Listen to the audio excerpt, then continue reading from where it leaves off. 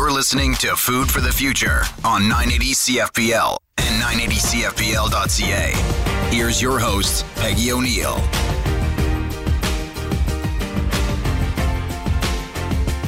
I'm Peggy O'Neill, home economist and host of Food for the Future. Today is part of the monthly Food for Thought series, and we unpack some of the big ideas about food in order to raise the conversation level and to stimulate philosophic discussion about food. It's my pleasure to introduce Dr. Benjamin Hill, Associate Professor of Philosophy, Western University, and member of the Rotman Institute of Philosophy. Welcome, Benjamin. Thank you. I'm very pleased to be here. Couldn't be happier to have you. Benjamin, in this show, we bring the arts and humanities to today's food dialogue, and philosophy falls into that category. It's a word we hear every now and then, but what does it mean? What is philosophy? So you can find lots of different definitions of philosophy on the web in different introductory classes, but I'm not sure that they're all so helpful or accurate. The way I would characterize philosophy as a form of disciplined critical reflection. So it's a reflective enterprise. We focus on intellectual techniques and conceptual techniques. So we reflect upon our experience in the world and the world around us and try to understand it through those reflective techniques. But it's also critical and disciplined. The discipline, I think, is really important. It's where we utilize logic, where we try to use analysis, and where we use very, very careful techniques to work through this material. But then the critical aspect is also important. That's where we ask really tough questions of ourselves and of our own experiences. So disciplined critical reflection would be the way I would characterize philosophy. Okay, I think that's very helpful today in thinking about not just taking whatever information comes our way and thinking that's the way it is, even if something in our stomach goes, I don't know about that. That philosophers look into things, reflect on them. You say discipline, so it's systematic, looking at things that come your way that you may consider accepting or rejecting, not necessarily taking into your world. I think that's a very helpful definition as we all start to think about the many ideas that we see on a regular basis and what do we do about them if we want to find out more in a very disciplined way. So that leads me to my next question is, what does a philosopher do and how do philosophers find answers to questions? Philosophers, we oftentimes get characterized as a kind of walking around, scratching our chins, being a little distracted from the world. And that's not necessarily inaccurate. We try to think about things through our minds. We try to withdraw into ourselves, and we utilize these intellectual and conceptual techniques. One of the things we really focus in on is trying to develop distinctions. So we try to find principal differences between different phenomena so that we can understand them, so we can categorize them in different ways. We try to engage in a kind of analysis. We try to figure out how concepts will fit together in different ways. So we invoke something that we call thought experiments to try to explore the boundaries and the connections between concepts.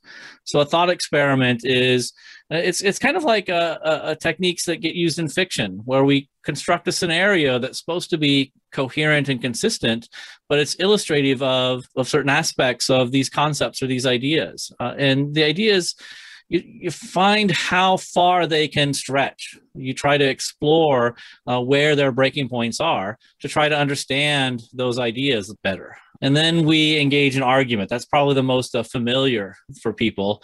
Argument and explanation, really. So that's where logic comes in. We construct arguments to defend various positions on things.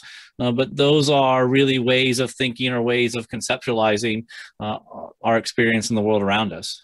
I think that's very helpful method when we think of all the things that enter into our dialogue, not just about food, but other things. If you take a thought that comes your way and you follow that logic, well, if it was applied absolutely or all the way along the line or over time or across space or whatever, does it break down? Or is there a certain population that it doesn't fit for? Does it break down? So looking for where is an idea's breaking point, I think is really interesting. But also the idea that debate is interesting and lively and enlightening, and that we can see the world differently and still very much enjoy each other's company, respect the viewpoint, and still learn a lot. So I think those are very helpful methods in today's world, particularly, and when we talk a little bit more in a few moments about food.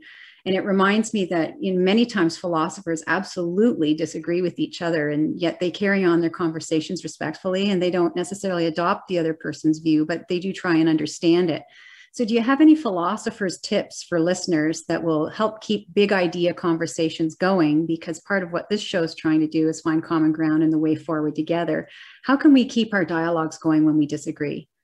I think a disagreement within philosophy is something that we actually embrace and enjoy. Sometimes we'll be out to dinner with colleagues and companions, and there'll be a big raucous discussion and debate. And my wife will say, "Oh, well, you guys didn't seem to get along. You guys seem to have lots of trouble." And I'll be like, "No, this was great. This was one of the best nights we've had." Philosophers really love that spirited discussion, and that's because what it is, we love to engage in that critical aspect of reflection. The critical aspect comes out internally in ourselves, amongst ourselves, but it really requires debate and dialogue. We all have our own limits, our own blinders that we run into. And it's really nice to have people push back and open up our ideas and open up our minds to different perspectives. That's really, really great. And if you do get something that somebody presents that helps shape your perspective or you hadn't thought of, that there's richness in that dialogue. There's no shortage of material for us to discuss and debate. That brings me to my next question, which is, why is philosophy relevant in today's busy world? So there's a lot to suggest philosophers should be kind of withdrawing from the world. There's a long tradition and history of this. Mm-hmm. And we have this character of philosophers off in the ivory tower. But I don't think that that's really best for philosophers or best for our society. Really, philosophy is relevant for the world and relevant for our policymakers, for our citizens. And honestly, I wish we had more of it in our community. The role that philosophers play is one of helping us to grow and develop in the same sort of way that in league hockey, in hockey practice, a really tough, aggressive defender helps you get to be a better forward. It helps to bring your whole team up. A really good philosopher helps to foster these conversations in the community and helps our community to grow and become better and understand ourselves and understand the world we live in. I think that's a great way to frame it. It's not, good guy, bad guy, or whatever narrative may emerge. It's just more opposing view, interesting perspective. Now, how does that shape or match to what I want to offer and have other people listen to and shape their views in turn? And I agree with you that if we took that perspective, because sometimes food conversations can not just become very heated, but there are lots of other things that can come up in particularly talking about food. But if we look at it as a really great game, we're just trying to understand other people that are saying things differently than what we know.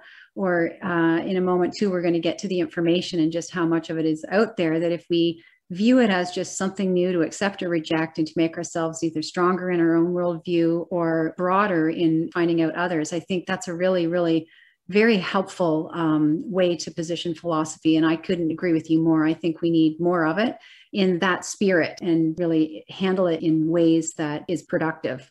Let me ask you then, Benjamin, why do you think it's important for friends or families to philosophize together?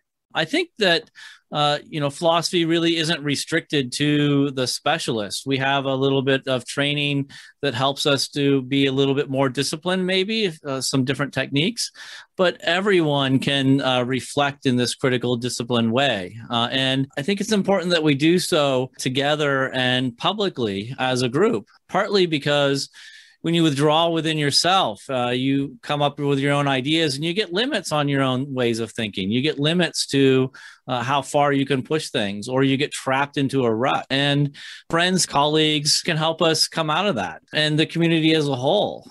So having these discussions go on in a public way that we generate different directions, different ideas, different suggestions, they can help to open us up to new ideas and help us to understand our old ideas in new ways. And that's really, I think, what's important about philosophy. That's really, really helpful. I agree that I once heard Paul Williams, who wrote the song, The Rainbow Connection, that we all know Kermit the Frog sang. And he was talking about Kermit not just being an ordinary frog, he was a philosophic frog. And, if you listen to the lyrics of The Rainbow Connection, what's so amazing that keeps us stargazing and what's on the other side, you think, yeah, that is a philosophic frog. And so, maybe people don't appreciate the analogy, but I'm trying to build on what you said, and that it really is for everyone, that this interest in other people and that their ideas may be different, but how fascinating. And that doesn't need to change my view, and I don't need to get upset about it. It's just really an interesting way to not just pass the time, but relate to the world and others. That's great. After the break, we're going to hear more about philosophy and food from Dr. Benjamin Hill, Associate Professor of Philosophy, Western University. Welcome back to Food for the Future on 980 CFPL and 980CFPL.ca. Here's your host, Peggy O'Neill.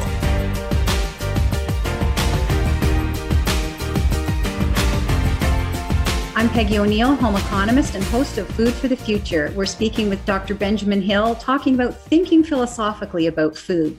Benjamin, what is the philosophy of food and why food? Food is definitely a non-traditional area of focus for philosophical reflection, but a really interesting one. Food intersects with lots of different areas of our experience, and food, I think, has a special place, a special role within our psyche and within our community. You almost will never have a social gathering without food being present. There's something primal about bonding and sharing food and coming together as a group. Food becomes part of us, and food and food traditions fundamental for defining our group identity, a social identity, an important part of our own personal identity. It's also one of the ways in which we relate to the world around us. It's through food that we oftentimes relate to the land, environment. We relate to other creatures that we live with, and to the people that prepare and touch and handle our food. There's a richness in those relationships. So the philosophy of food is really about exploring that nexus of connections and relationships, that very intimate connection that we have through food to the world around us. I'm really interested in this holistic understanding of the role that food plays within our social and personal worlds, and how it is that food can bind us together. That's really interesting. And all of the people in every step of the food supply chain, they have their own worldview. And so there really is such a coalescence every meal, every item we eat, and certainly the philosophy behind it all. One of the things that's challenging today is so much food information is contradictory. It changes a lot, and it can just be overwhelming for any one person. I know I found myself a few years ago, having been in agri-food my entire life and worked at the university and my whole life in food, there were times I didn't know what to eat. So I thought, what am I going to do? I better do a show. I better start helping out. And so I'm wondering, how could philosophy help households make sense of it all? One of the things I'm struck by is that you just used the word value in thinking about the philosophy of food. And I think that's absolutely right. That's the core nexus for, I think, where philosophy of food arises. Food shapes those values and reflects those values. But the challenge is that the values that are implicated in our relationship with food are oftentimes what we call incommensurable. This means that you can't compare them one to the other. Mm-hmm. So it's kind of like the saying of, comparing apples to oranges. Sometimes we get information that's really about from an apple perspective, and then we get contrary information from an orange perspective, and it's hard to know how to make sense of it. And that's one of the things that philosophy of food is meant to help us work through. And philosophy should be done in the lived experience. It should be done by everybody as we navigate through day-to-day life. And try to balance and think about these different values that are implicated in our relationship with food is how I try to teach the philosophy of food. There is no easy one-size-fits-all answer. We have to reflect on the values and adjudicate between them and figure out which ones are more important or more significant than others, because we can't compare the apples and the oranges. I was thinking while you were speaking, making all those excellent points, that because food is so deeply rooted in values, and because it really can't be compared or balanced out or distilled down to a common denominator, that it seems like it almost should be approached with all that we approach diversity, equity, and inclusion with. and that even in a same family, there might be differing values about food. We're seeing people want to eat a certain way and others, and it's not clinically mandated like we would see shifts in diets if there was something came up therapeutically. We see cultural eating patterns, which are wonderful representations of worldviews, but it's not those two things that we're used to seeing anymore. It's just expressions, but also the understanding that it's values that it may never come together, but that doesn't mean there's not enough that we come together on, that we can help build a flourishing food system and help everyone find our way forward. So, Benjamin, a lot of information about food is intended to persuade individuals or households about way of life. And sometimes narratives of victims and villains appear. Food for the Future is trying to offer a bit of optimism. And does philosophy have any suggestions for households to objectively assess information? We need to make a judgment. And I think in terms of judgment that is disciplined, a judgment that is defensible, but it doesn't have to be fixed. We have all these differing values that are active, that are important to us all at the same time. And so it's working through those complications that I think are important, but to do so is inherently a philosophical activity. We have to recognize that there are a lot of values that we're trying to balance, and it is a balancing or a juggling act. And sometimes we will juggle it one way, and sometimes we'll juggle it another. But there's no reason to think there's one right way and all the others are wrong ways. And what we're really hoping for is to find ways that are better, better for ourselves, better for our families, and better for our communities. That's great advice, and continuing to seek information and to talk to others and listen. And we may get an emotional appeal and we may get some hard science and we can feel small in comparison to it, but really we are entitled in a democracy to our perspective and to seek out information. And that's possibly the best way to try to reconcile all of this competing information and stay out of the single stories that everything's this way or it's that way. And as you said, that it can be a continuum as opposed to an objective fact somewhere out there. That's very helpful. A lot's happening in food policy right now, and behind policy, there's an implicit way of life. What personal actions can listeners take in order to ensure a way of life that's important to them is included? You know, a lot of what goes on in our relationship and in structuring that relationship are things that are outside of our personal control. This is where food policy arises. This is where the institutions arise. And this is where the food system itself begins to impose upon us. One of the things we can do is just develop our understanding, come to know the system, come to know where our food comes from, who's growing our food and how it's growing, how it's being processed, how it's being prepared. Another thing we can do is engage in that reflective assessment of these different values, making those judgments about the kind of eater we want to be. So those are the things I would, as a philosopher, recommend people do. And then back the policy and institutions that they themselves are most comfortable with as aligning up with the kind of food system that they really want. So we oftentimes just accept the food system we have rather than demand the food system that we want. That's very helpful advice. It's not just about finding answers, but also asking those questions. That's a very good advice. I wish we had more time, but I'd like to finish off with a few things. One, you teach a course about food culture and values. Can you tell us a little bit about it? Yeah, just briefly. So this course is really looking at a lot of the things we've just talked about. It's exploring the food values and the ways in which the institutions and food system begin to shape those values, but are also reflective of those values. The course is designed to provoke the students to develop those skills and to ask those questions. I think questions are a central and yet underappreciated aspect of being philosophical, asking the right question at the right time in the right way. The course is really meant to ask those questions about our food traditions, our food cultures, and the food system we have. That's a wonderful opportunity for students. I wish I could take it. Maybe one day I'll get to. Well, I think anyone that's eligible to be a student at Western can certainly take it and sit in on it at least.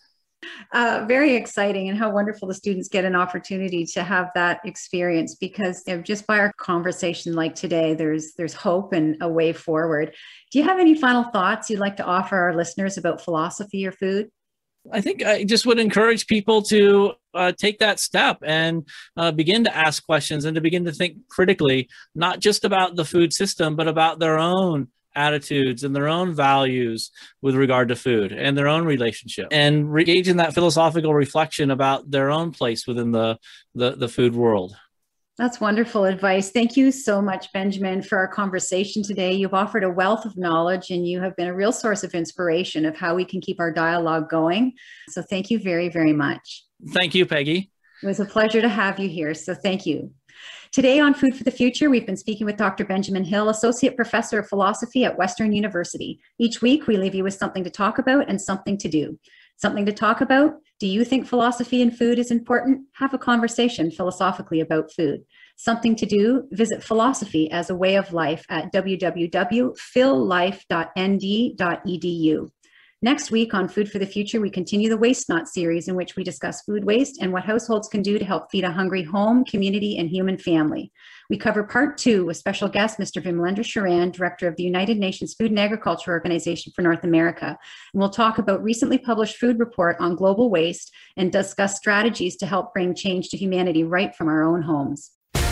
Thank you to our platinum level sponsors, Burnbrae Farms, Eggs for Life, and the Middlesex London Food Policy Council. Food for the Future with Peggy O'Neill airs every Saturday at 8:30 on 980 CFPL and 980CFPL.ca.